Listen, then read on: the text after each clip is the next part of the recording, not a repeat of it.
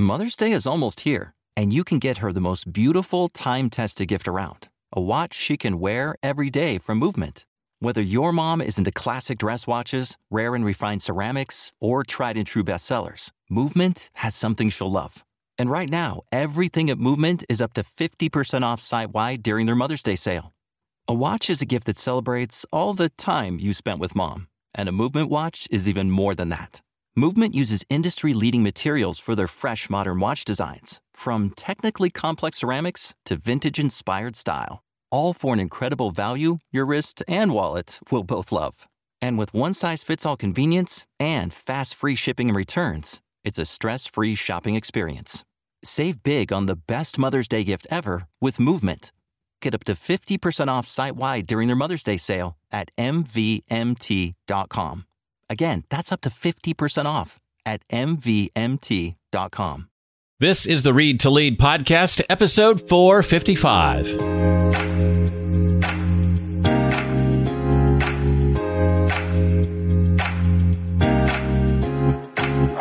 Hi, and welcome. You have found the Read to Lead podcast. This is the year-end episode, the last episode of 2022, episode number 455. I'm glad you're here.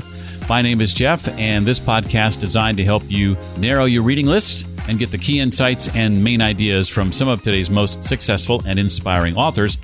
We've got about a half a dozen on the docket today as I take a look back at my favorite reads of 2022, only one of which I believe actually came out in 2022. These are the books that have really stood out to me and have made a lasting impact on me. Several of those books I'm sharing today have been on my shelf for a while, books that I've wanted to read for some time and have finally gotten around to doing that. It's also important for me to add that with the exception of just one of these books, I've not read the others from cover to cover. Notice I didn't say I haven't finished them. I have, for all intents and purposes, quote unquote, finished them as far as my needs are concerned. That didn't necessarily include reading every single word on every page. It's okay not to be a completist when it comes to books. I find a lot of avid readers are completists. They feel like they have to read a book in its entirety to consider it a read book. I don't believe that to be true. I often suggest to people when it comes to nonfiction, business books in particular, to decide in advance what it is you want to get out of the book. Write that down. What do I want to get out of it? Why am I reading this book in the first place? Then go to the table of contents and determine maybe if there are specific chapters that lend themselves to the thing you said you wanted to accomplish by reading this book, and give yourself permission to start with those chapters. And once you've read those chapters, if you've accomplished what you set out to accomplish, what you said you wanted to do before you sat down to read the book, then you can consider that a read book. That's the case again for me for several of the books I'm sharing with you today. The first book I want to touch on is called Anti-Fragile, Things That Gain from Disorder by Nassim Nicholas Taleb. He's also the author of The Black Swan. Anti-fragile is a term he coined to describe systems or phenomena that become stronger as a result of exposure to stress, disorder, or volatility. According to Taleb, the concept of fragility is inadequate to describe the full range of responses to stress or disorder. Instead, he introduces the concept of anti-fragility to describe systems that not only withstand stress or disorder, but actually improve or grow stronger as a result of it. He argues that many natural and social systems exhibit anti-fragile properties, including our own bodies, the economy, and societies. His concept has been influential in a variety of fields, including economics, finance, and management, and has sparked much debate and discussion among scholars and practitioners. I thought it would be interesting to pull some examples from the book with regard to the human body as a complex and highly adaptable system that exhibits many anti-fragile properties. Like muscles, for example, when they're subjected to stress, like through exercise or physical labor, they become stronger as a result. That's because the stress causes small tears in the muscle fibers, which the body then repairs and strengthens in the process.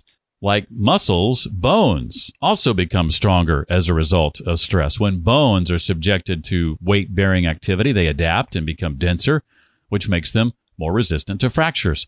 The immune system becomes stronger as a result of exposure to pathogens.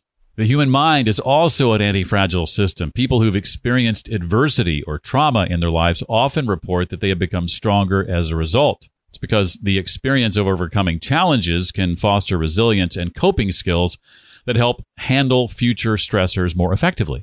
Some of my takeaways from the book: traditional approaches to risk management, which seek to minimize or eliminate risk, as I mentioned earlier, are misguided because they don't take into account the potential benefits of anti-fragile systems. Many natural and social systems exhibit anti-fragile properties. We talked about the human body as an example, but again, also the economy and societies are other examples. He makes the argument that in order to foster anti-fragile systems, it's important to have diversity and redundancy in systems and to avoid centralization and excessive specialization. Who should read a book like Anti-Fragile? Probably professionals, students, and maybe general readers who are interested in the concept of anti-fragile systems. And the book may be particularly relevant for those who work in fields like economics, finance, engineering, and computer science.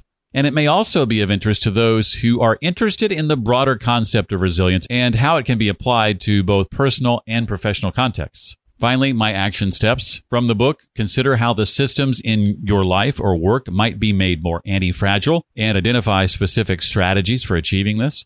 Seek out opportunities to expose yourself to stressors, volatility, randomness, and uncertainty, and practice tolerating and adapting to those challenges. Look for ways to build systems that are more resilient and adaptable rather than relying on top-down control and intervention.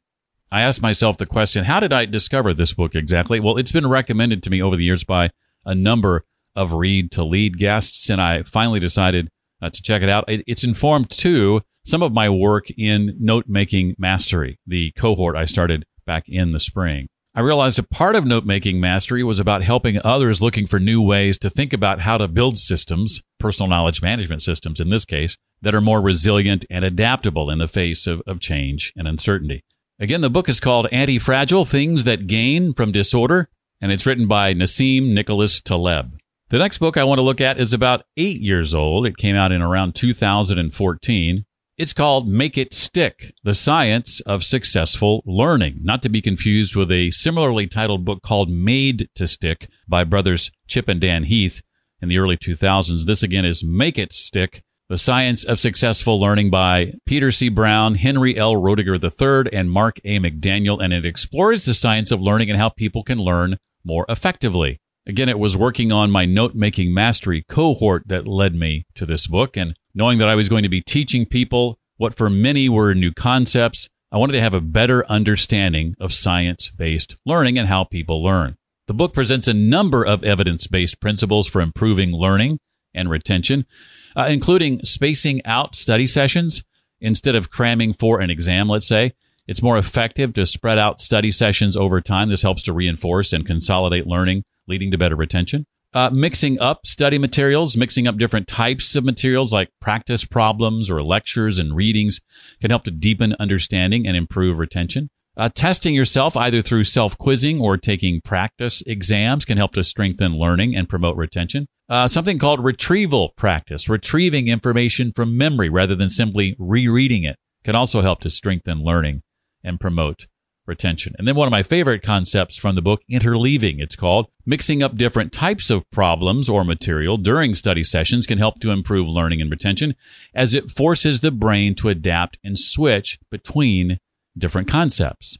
For example, if a student is preparing for a math exam and wants to practice solving equations, they might interleave their practice by solving a mix of linear equations, quadratic equations, and systems of equations during each study session, rather than focusing on just one type of equation at a time. Because the practice of interleaving forces the brain to adapt and switch between different concepts, it can help deepen your understanding and improve your ability to transfer learning to new situations. That, to me, is a very useful skill, especially when you're doing things like personal knowledge management and bringing in new ideas and trying to connect those ideas with existing ideas. Some pretty amazing things can happen.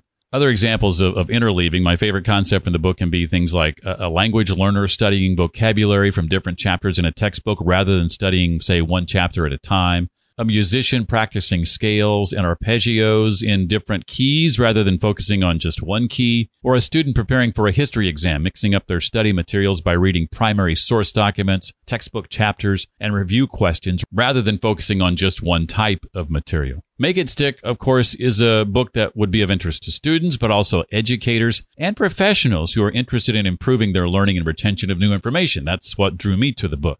Again, that's Make It Stick, The Science of Successful Learning. Came out in 2014. Book number 3 is a bit unconventional. It's called Mastermind, How to Think Like Sherlock Holmes. It's written by Maria Konnikova and came out in 2013. And it explores the ways in which Sherlock Holmes, the fictional detective created, of course, by Arthur Conan Doyle, was able to solve complex problems and make connections that others missed. This was a fun book for me. The author argues that Holmes' success as a detective was due in part to his ability to think creatively and to approach problems with a flexible, open-minded mindset. And she identifies several key cognitive strategies that Holmes used to help him think more effectively, including observation. He was renowned for his ability to observe and notice even the smallest details, which allowed him to gather critical information about the people and events that he encountered. Inference. He was also skilled at making inferences based on the evidence that he gathered, using logical reasoning to draw conclusions about the cases that he was working on. Deduction, no surprise there. He used deductive reasoning to make connections between seemingly unrelated pieces of information, helping him to solve complex mysteries. And empathy, surprisingly. Despite his reputation as a cold, logical thinker, Holmes was also able to put himself in other people's shoes and understand their motivations and actions. Now, the author uses examples from the Sherlock Holmes stories to illustrate these cognitive strategies and suggests that we can apply these same techniques to our own lives to think more creatively and solve problems more effectively. The key points and main themes from the book include the importance of cultivating a curious, open-minded mindset, the value of paying attention to details and using all of your senses to gather information, the usefulness of breaking problems down into smaller parts and approaching them systematically, the need to consider multiple hypotheses and to be open to revisiting your conclusions, the benefit of maintaining a diverse range of knowledge and interests, and the power of imagination and visualization in solving problems. Of course, I think fans of Sherlock Holmes stories would enjoy this book, but also those who are interested in the process of logical and analytical thinking and anyone looking to improve their problem-solving skills. The book is written in the form of a guide, with each chapter focusing on a different aspect of the thinking process used by Sherlock Holmes. Some of my action steps after having read the book include wanting to practice paying more attention to detail and using all my senses to gather information both in my everyday life and when faced with specific problems or challenges, cultivating a more curious and open-minded mindset by seeking out new experiences and exposing myself to diverse perspectives, practicing breaking down problems into smaller parts and approaching them systematically using visualization and imagination to help generate new ideas and solutions. In addition to storytelling and scientific research, How to Think Like Sherlock Holmes includes practical exercises and tips for you to put the concepts from the book into practice. It also explores the psychological basis for many of the mental habits and strategies used by Sherlock Holmes and how these habits can be cultivated and developed. Overall, the book offers a unique and engaging approach to improving critical thinking skills and problem-solving abilities. My absolute favorite quote from the book is a Sherlock Holmes quote that basically is Sherlock Holmes' description of selective ignorance. And selective ignorance is a topic that we dive deeply into in the Note-Making Mastery cohort. It's about being more careful when it comes to things you consume for learning and growth, being pickier with those kinds of things and practicing the joy of missing out instead of the fear of missing out. Here's Sherlock Holmes' take on this concept. A fool takes in all the lumber of every sort that comes across so that the knowledge which might be useful to him gets crowded out, or at best is jumbled up with a lot of other things so that he has a difficulty in laying his hands upon it. Now, the skillful workman is very careful indeed as to what he takes into his brain attic. I love that term, brain attic. Again, that is all from the book Mastermind, How to Think Like Sherlock Holmes, came out in 2013 and was written by Maria Konnikova. For this next book, I have to admit, I started reading it in 2021. I read a couple of chapters, then put it down for a few months before picking it back up again in 2022, at which point I devoured it. In fact, I've probably taken more notes on this book than just about any other book I've read. It's right up there with The Confident Mind by Dr. Nate Zinsser. I think that book I had like 30 or 40 some pages of notes. I lost count of the number of pages I have on notes from How to Take Smart Notes, funnily enough. The book is by Sonke Ahrens. That's Sonke, last name Ahrens. And it provides a comprehensive guide to the Zettelkasten method of note-taking. Zettelkasten is German for slip box, literally means a card box. It's a system for organizing and synthesizing ideas that involves creating a network of interconnected notes on actual note cards rather than just a collection of unrelated notes. Now, there are digital ways to handle this as well, and we talk about both the analog and digital way to tackle notes using the Zettelkasten system in Note-Making Mastery, by the way. This book, more than any other resource, is what informed my thinking on the Zettelkasten method. Ahrens talks about how to create and organize notes, how to make a distinction between temporary and permanent notes, and how to review and update your notes on a regular basis. He also provides examples of how the Zettelkasten method can be applied in a variety of contexts, including for personal productivity, learning, and creative work. Other key takeaways for me include that the Zettelkasten method encourages the use of a hierarchy of notes with higher level notes, it's called, summarizing the main ideas, and lower level notes providing more detailed information. And that helps ensure that your notes are organized and easy to navigate. As I hinted, the Zettelkasten method also emphasizes the importance of reviewing and updating your notes on a regular basis. Again, this is something we touch on in Note-Making Mastery about how you need to have some systems in place and build some habits to checking in on your notes on a regular basis, daily, if not weekly. And this helps to ensure that your notes remain relevant and accurate and helps you to identify areas where you need to learn more. There's quite a bit of history in this book, too, about German sociologist and philosopher Niklas Luhmann, who's known for his contributions to the field of systems theory and his use of Zettelkasten for organizing and synthesizing his ideas. He wrote, I think it was 58 books in 30 years and hundreds, I think 400 or 700 different articles over his lifetime. Very prolific writer. In fact, there were even 7 of his books published after he died, which was made possible because others were able to come in and gather his notes so easily and turn them into published works. Many of his colleagues joked that they would love to be as prolific in their writing during their lifetimes as Luhmann was after his death. Luhmann credited the Zettelkasten method with helping him to think more deeply about his research and to make connections between different ideas. He argued that the method allowed him to develop his ideas in a more systematic and organized way and helped him to produce high-quality research and writing.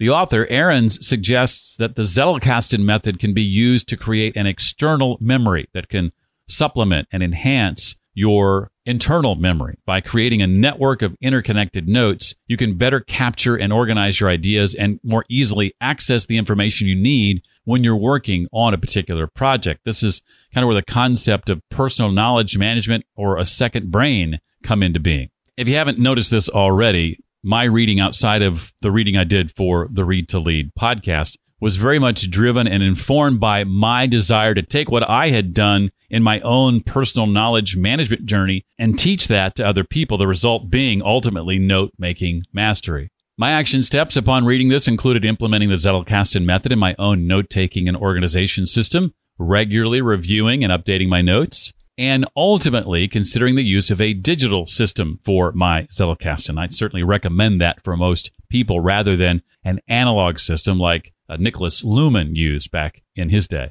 And I recommend the book for anybody looking to improve their note-taking and organization skills, including students, professionals, and also anyone interested in boosting their productivity and creativity. Again, the book is called How to Take Smart Notes by Sönke Ahrens. Came out in February of 2017, and earlier this year, a new second edition of the book was released. I'm not sure the differences between that version and the version I have, which was the 2017 version. In fact, there may be no differences at all, but when in doubt, go with the most recent version, the version that came out earlier this year, and that's the one that Amazon will generally lead you to if you're making your purchase there. By the way, links to each of these books in the show notes for today's episode, which is readtoleadpodcast.com/455. My next book, book number 5, is called, speaking of second brain, a term I dropped just a moment ago, maybe you're hearing that for the first time, is a book called Building a Second Brain. It's a book by Tiago Forte that provides a framework for using digital tools and techniques to capture, organize, and synthesize information and ideas. It's based on the idea that the human brain is limited in its ability to store and process information,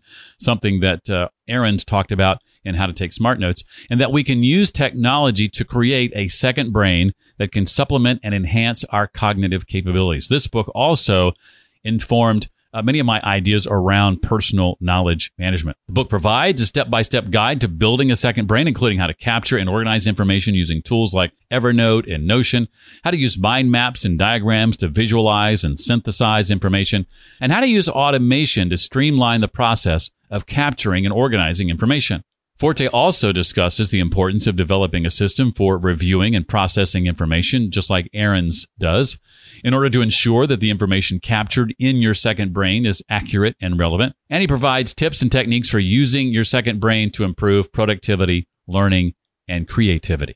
One of the main principles of building a second brain is the idea of capturing and storing information and ideas as they come to you rather than relying on your memory to retain them. This can be done using tools like note-taking apps, mind mapping software, or a document management system. Organizing and structuring information is another. Building a second brain involves organizing and structuring the information and ideas you capture in a way that makes it easy to find and retrieve later. Many of the same things, in fact, we talk about in the Note-Making Mastery cohort. This can involve the use of folders or tags or other forms of organization to categorize and classify your information. Building a second brain involves using the information and ideas you capture and organize to improve your productivity and creativity. This can involve using the information to generate new ideas, plan projects, or complete tasks more efficiently. And building a second brain is an ongoing process. And as you use your system, you may find ways to refine and improve it to better meet your needs. This can involve experimenting with different tools and techniques and adapting your system as your needs and goals change.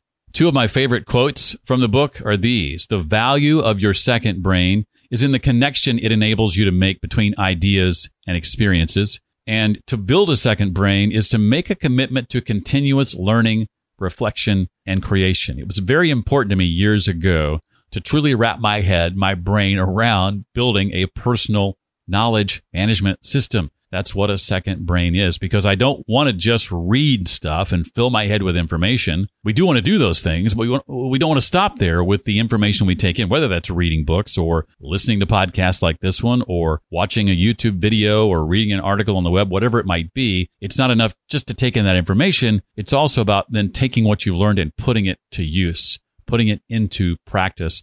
And that's what building a personal knowledge management system allows you to do and what building a second brain is all about. And it is the one book I'm featuring today that actually came out this year, back in June 14th, 2022. Again, the author is Tiago Forte. The book is called Building a Second Brain. I was originally going to end this list at 5 books, but there's a 6th book I've got to include. It gets sort of an honorable mention, you might say. Came out in 2010, making it our oldest book on this list. But a book I read this year, and like some of the other books on my list, it is a book I've not read in its entirety, but I have gotten a great deal from.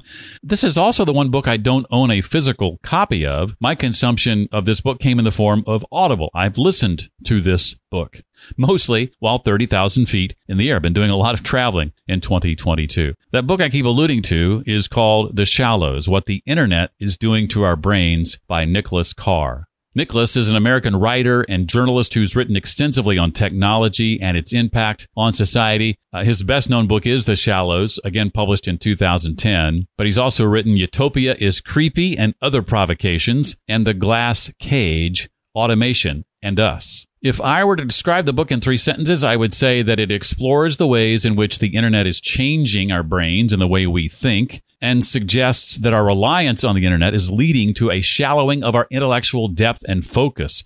This is actually something that my co-author Jesse Wisniewski and I touch on in the conclusion of our book, Read to Lead. Carr's book argues that the internet is fundamentally changing the way we process information and think about the world, and that this is having significant consequences for our culture and society, and I do not disagree. Some of my favorite quotes from this book include, "Once we enter the digital world, we leave our bodies behind, along with most of the other things that give our lives texture and depth. The net is an interruption system, a machine geared to dividing attention. And as we come to rely on computers to mediate our understanding of the world, it is our own intelligence that flattens into artificial intelligence." Ouch. and maybe a double ouch for this next one. The net's interactivity gives us powerful new tools to finding information, expressing ourselves, and conversing with others. It also turns us into lab rats, constantly pressing levers to get tiny pellets of social or intellectual nourishment. The simple but profound key point throughout the book is that the internet is leading to a shallowing of our attention and focus as we're constantly bombarded with information and stimuli from a variety of sources. He cites examples like the decline in deep reading and the rise of skimming as evidence of this trend. And Carr also argues that the internet is leading to a decline in our ability to think deeply and critically as we are more likely to rely on quick, superficial sources of information rather than engaging in thoughtful, reflective thinking. I just stumbled across a couple of other favorite quotes that I didn't mention earlier. Let me add those real quick. What we're experiencing is, in a metaphorical sense, a reversal of the early trajectory of civilization. This, too, is something that Jesse and I talk about in our book. We are evolving from being cultivators of personal knowledge to being hunters and gatherers in the electronic data forest. And the last one I'll share with you is this. What the internet seems to be doing is chipping away at my capacity for concentration and contemplation. Whether I'm online or not, my mind now expects to take in information the way the internet distributes it in a swiftly moving stream of particles. Once I was a scuba diver in the sea of words. Now I zip along the surface like a guy on a jet ski. Maybe I'm an outlier, but it doesn't seem that way. Some action steps I'm taking after having read the book is setting limits on the amount of time I spend on the net, using tools to block distracting websites or notifications, making a conscious effort to engage in activities that promote deep, reflective thinking, like reading long-form articles or, surprise, books, or engaging in activities that require concentration and focus, and seeking out a diverse range of sources and perspectives when seeking information online rather than relying on quick, superficial sources. So this book is for anybody interested in the ways in which technology is changing our brains and society, and it's particularly relevant for people who spend a significant amount of time online and want to understand the potential risks and benefits of our increasing reliance on the internet. It's also a good read for those, and this is me, who are interested in exploring the ways in which we process and retain information and the potential consequences of our changing relationship with technology. The Shallows was a best-selling book when it came out and received widespread critical acclaim. It's also been widely discussed and debated, with many people agreeing with Carr's arguments, but others pushing back against some of his claims. Again, that's The Shallows, What the Internet is Doing to Our Brains, our honorable mention, written by Nicholas Carr. Well, I hope you've enjoyed this list of 6 of my favorite books I read in 2022, not necessarily from 2022. Again, links to each of these books can be found on the show notes page for this episode. That's at readtoleadpodcast.com/455. And something I'm excited to announce to you is that starting today, you can get access to a book summary every single week, including these books and others in the weeks ahead, when you go to jeffbrown.me and sign up to be a part of the Read to Lead community. It's free to do that, to get access to the book summaries. There are other aspects of the Read to Lead community that are premium, that are paid things like courses and other things. But by signing up at jeffbrown.me, you can get access to the community, interact with other members of the community, and be notified when those book summaries get released every single week. I've got 3 or 4 in there right now just to get you started, including some of the books we looked at today. And again, more added each week as we look ahead. So I encourage you to check that out. Again, it's at jeffbrown.me. Not only do I hope you had a great Christmas, but I hope you had a fantastic 2022, and I wish you nothing but the best in the coming year for 2023. Thanks for listening to the Read to Lead podcast this past year. Hope to see you for the next year and the next episode. Until then, as always, remember, leaders read and readers lead.